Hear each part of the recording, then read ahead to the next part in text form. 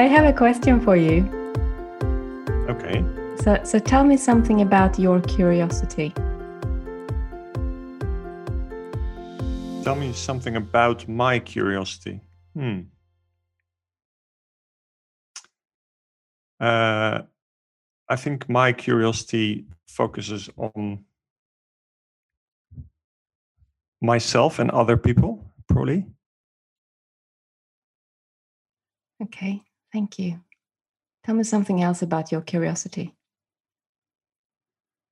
Well, now I know what you're doing. So when it's related to myself, I think I'm interested or curious about what's going on in my mind and in my body. Thank you. So how do you know you're curious?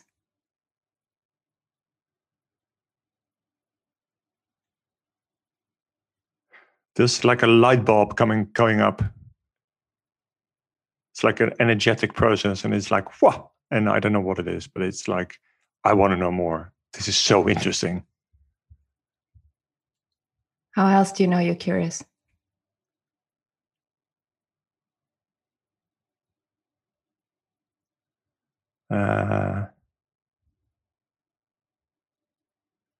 Because then when I'm curious, I start to pay attention to whatever I'm curious about.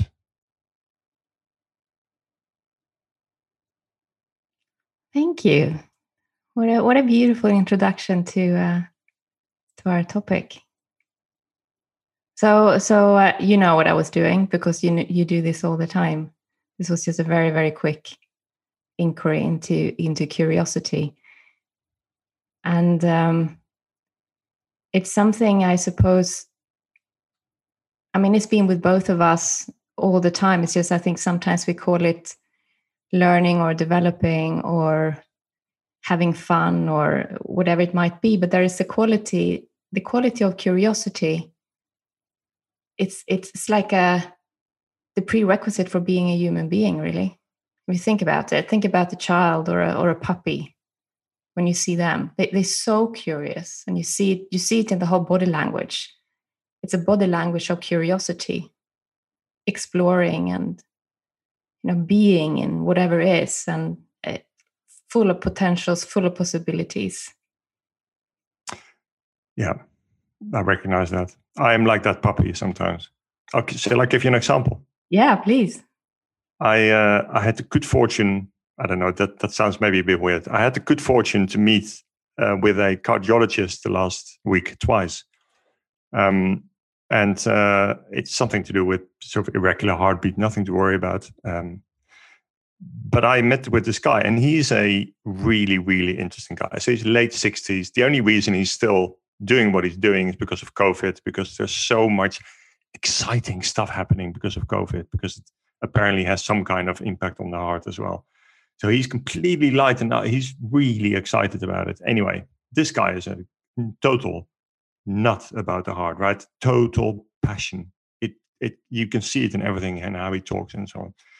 So he starts explaining to me how the heart works and what could be wrong and what is not wrong and all that. And I'm just like, this is so exciting. And he uses props. He uses these plastic models of the heart, and he shows me on his screen. He shows me my heart beating because I had a scan, and he shows the electricity, the ECG and the exercise ECG, and he's showing, and you see what's happening here, and he's like, and I am so excited, like with him, right? It's almost that his passion for his profession is exciting me, and I get really excited because I'm interested, as I said earlier. I'm interested in myself, my mind, my body. I find it really fascinating to learn more about how the heart works. So we're just both sitting there, like he's explaining, I'm listening, I'm asking questions. And that was it was pure curiosity. I just hear this openness. I mean, I know you told me about him, so you have a lot of respect for him. He's such a knowledgeable, wise man, and also a really nice person, the way you explained him to me, at least. So I can also see that you're completely open to whatever there is, whatever is coming out of the conversation that you're having. Although you could say that actually it could be a moment to be quite resistant to what's coming out, because you could have been filled of fear instead of curiosity, because it's a serious issue, the heart. He could have come with some messages that you didn't want to hear. You're coming at this from curiosity, so you're completely open, asking the questions, you're present with what he's saying. All of that is the quality of curiosity. And you also, when you describe it to me, I feel you, because you're going back to that place of curiosity. So I can see, obviously I can see you. We're on Zoom again, so we're in different countries. We're doing this recording online, but I can see your whole being playing back the curiosity from that meeting. And you know what's funny? He is curious, right? He is more curious in me than you would normally expect of he's in a way, he's a technician, right? He needs to analyze data and then diagnose and decide on remedial action, right? Medicine or operations or whatever. So I wouldn't expect him to be so curious about my profession. And you know what happened? I'm not sure if I told you this, but I think it's fascinating. I saw him last week and we were talking about what I do. And I got to talk about how I deleted my email from my phone at the beginning of this year and how that has so much improved my life. And he said, "Oh, that's so interesting." And then I saw him last Monday. So this is 2 days ago. And he said, "Guess what I've done? I've deleted my email. Now I read my email only in the morning and in the evening." And it's already making such a big difference. And I thought, wow, how cool is that, right? So because of his curiosity, he also learned something from me. So normally you go to a doctor or especially to a specialist, and you're sitting there, like that. Because we have, I don't know why we have this much better relationship than you would expect. I don't know the guy, right? But we hit it off, basically. And he's learned something from me. I'm not just there as the patient. He's also learning from me, which I thought was really, really interesting. And that's only because he was so curious. Yeah, that's very cool. It's very cool. And I think if we remember what curiosity feels like, so just like we started, although we did it very briefly, we can almost evoke curiosity for anything, almost. So just by noticing what's going on. So if I take an example for me, I'm very sensitive to resistance. So I know when I have resistance in me, it's a very strong signal. And if I act on that or react to that signal, I know what might happen in my interaction with others. So you've seen me snap. Not something I'm proud of, but a snapping reaction when I kind of cut somebody off, like I have done with you. And sometimes I hope I apologize. In any case, you know me well enough to, I think, know where this comes from. It's got nothing to do with you. It's all got to do with me. There's something around resistance in me at that point in time. The resistance of being disrupted, for example, or the resistance of taking in something that I'm not ready for, let's say. If I just stay with that resistance and explore that resistance from a point of curiosity, I come back to curiosity. Does that make sense? Mm-hmm. So I can actually turn my physical response to resistance into the physical response of curiosity from an internal perspective. And it's got nothing to do with what's happening outside. The outside trigger was just a trigger. Everything else is about me. It's internal, exactly. Yeah, it's internal. And I think the reason why this topic came to me now is I'm designing a short session for new leaders, and it's an online session. And somebody asked me, what would be most fun? What if you have 90 minutes? What is it that you have such a desire to talk to people about that makes you tick, that is the most, interesting, fun thing for you to talk about? And this is what comes to me: curiosity, the meaning, the feeling, the importance of curiosity. So both, I suppose, because the way I like it, the way I like how it feels, but also what it's given to me. I mean, I think it's thanks to curiosity that I found this place in life, if you like, the kind of work you and I do that I think I find so meaningful and fun and playful and developmental and all the rest. It comes from, at the beginning, from curiosity. Mm. Mm. So when you are like me, very much curious about for other people as well as yourself, right? Because we can also be curious about more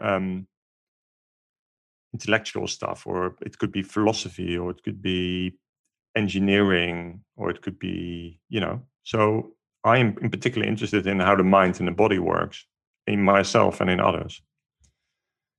But I think that's the same for you, right? That's what sort of makes you tick.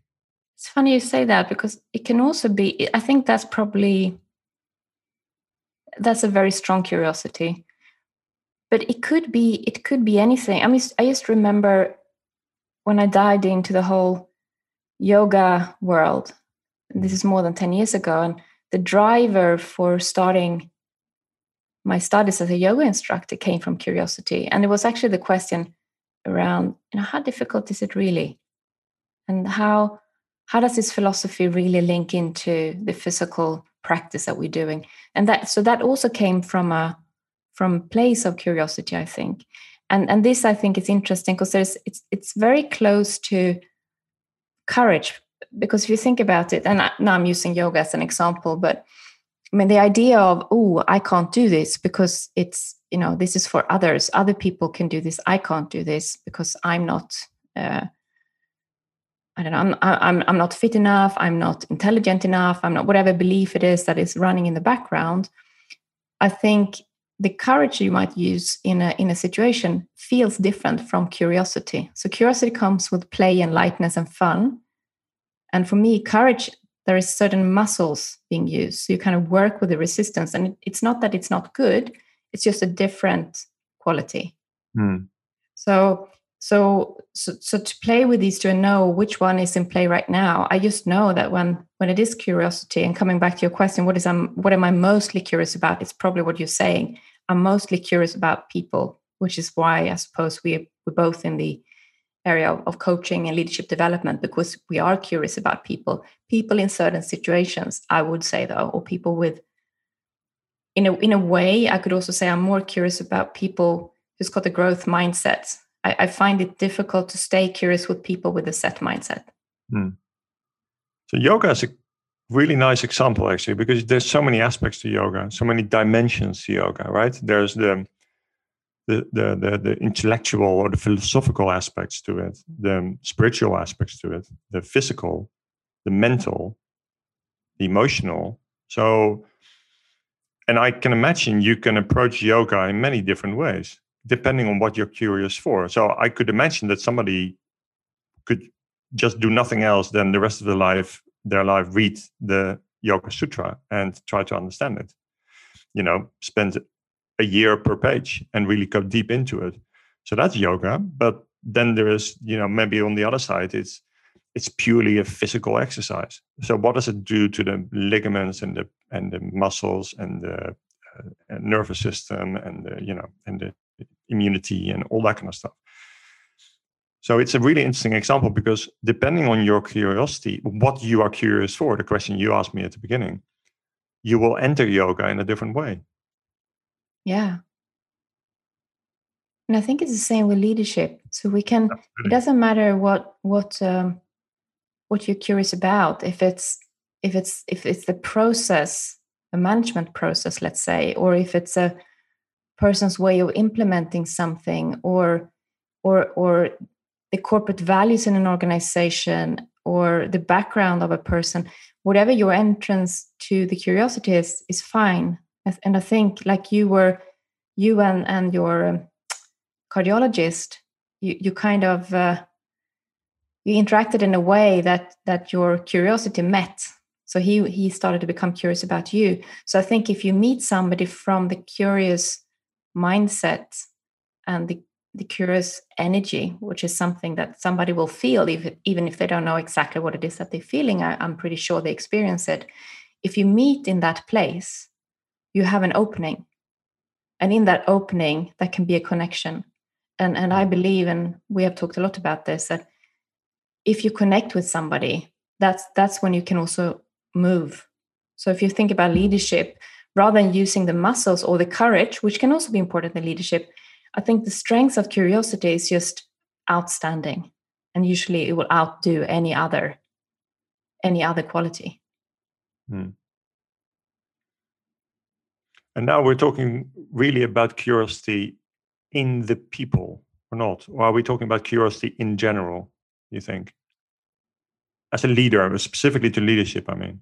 I think we're talking about it in general, because I was also reflecting on curiosity being an entrepreneur, and the fact, this is not me coming up with, I read this somewhere, but you can't really Google for an idea. You Google for a certain topic, or you have a question, but really the idea comes from connecting different pieces of content or questions or people or situations, and that happens in you. And I think that comes from a place of curiosity. So I'm wondering if creativity also comes from curiosity. I don't know. What do you think? I think so. So curiosity or openness, perhaps. So how much we like to be curious or not is part of our personality. So, as you know, this is one of the personality traits, right? In the Big Five. So openness, curiosity, creativity is all related to openness.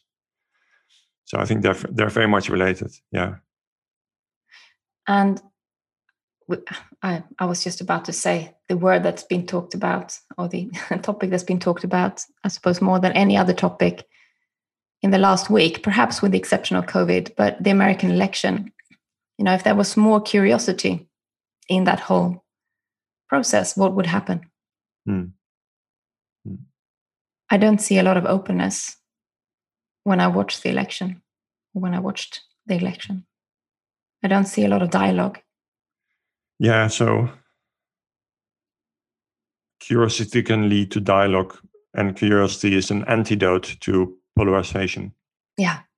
So for somebody like me, it probably isn't a surprise that I strongly favor one of the candidates in the presidential election, like most Europeans really do.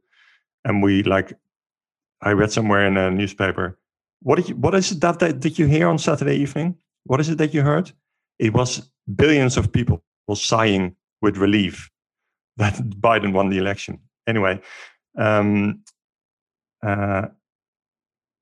for somebody like me to be curious about why there are 70 million people in the US that vote for Trump, it's very important, rather than shutting myself out of that and saying, well, they're all crazy, they're all stupid, they're all, Midwestern, rural, white racists. I should say, what is it?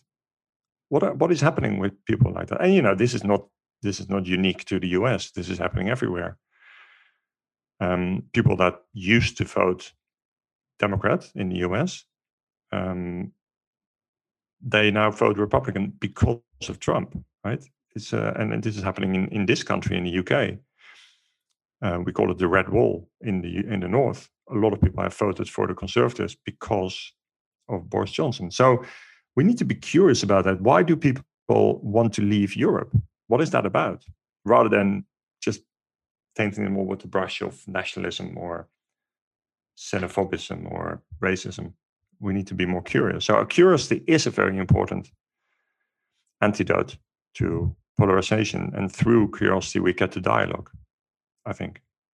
I was listening to a lecture or a short session by Sam Harris the other day, and we have talked about Sam Harris here before, and he's got this app, and he's got a podcast, and he's very much into meditation as one topic, and also a lot of dialogue in his podcast.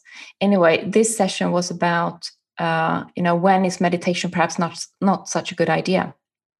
So he was taking the opposite stand. So the way we know him is that he's pro meditation. It's a good practice. It really is. But he was interviewing two people, professors or researchers who done research around when this is not such a good idea, when it's actually not helping people. And he was having an open dialogue about this as a almost like a warning sign. He's saying, yeah, this is my point of view, but there's also another point of view, and he's putting it on his app as a lecture, as a session, as a, what do you call it, a counteract almost. Don't believe everything I say. If it doesn't make you feel good, here's some research that might support why you're not feeling good about doing what I think is the right thing to do. But very few people, I think. What do I mean that? Well, I would say actually many people, especially in the corporate world, look at having a firm opinion about things as a strength. Making a decision, staying with your decision, implementing that, rather than being more open. I suppose saying a bit, I have an opinion here, but I'm open to listen to what you say, because maybe my opinion isn't the best. Or I don't have a strong opinion about this. Which is perhaps even more difficult. I think many people think they should have a strong opinion about things. Yeah, exactly. So I've been practicing with this, as you know. I've been practicing this quite a bit because of the course I've been on this year. Is the power in declaring, I don't know. So the whole COVID debate, lockdowners versus what do you call them? Libertarians, right? So, and it's been so interesting to follow all that. And the more people start to become very, very opinionated about it, the more I feel like, well, I don't actually have a strong opinion. I'm not a lockdowner. I don't necessarily think it's a good idea or a bad idea to do lockdowns. I don't necessarily think it's a good idea or a bad idea to keep the economy running. I don't necessarily agree or disagree with the Sweden example compared to other countries. And my normal way of doing, in March I would have made up my mind, and I would have chosen a point of view and stuck with it. And now I'm still sort of, still don't quite know. I mean, I listen to a lot of people that say one thing, and I listen to a lot of people that say the other thing, and both groups, both points of views are valid. So how am I supposed to know what's right or wrong? And that is a very unusual thing these days, because we either believe one thing or we have to believe the extreme opposite of it. And it's almost not allowed anymore to sort of sit in the middle, sit on the fence, allow yourself to say, well, I don't know.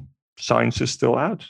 We don't really know what the right solution is. We don't know whether Trump is right or the I don't know, good example of the Finns, they've done quite very quickly lockdowns. And now, of course, we can see that there's a lot less people that died in Finland as a percentage of.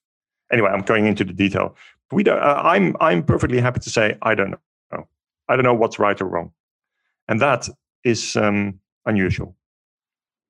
There's something about continue articulating questions rather than coming up with firm or static answers.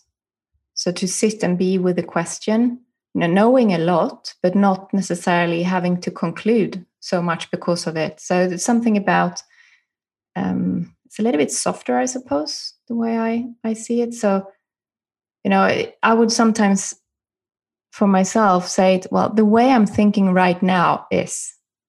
So it kind of tells myself that doesn't mean that I won't think this tomorrow, because something else might have happened that makes me change my mind. I'm basically, for myself, keeping it open so I don't have to lock myself into a certain opinion.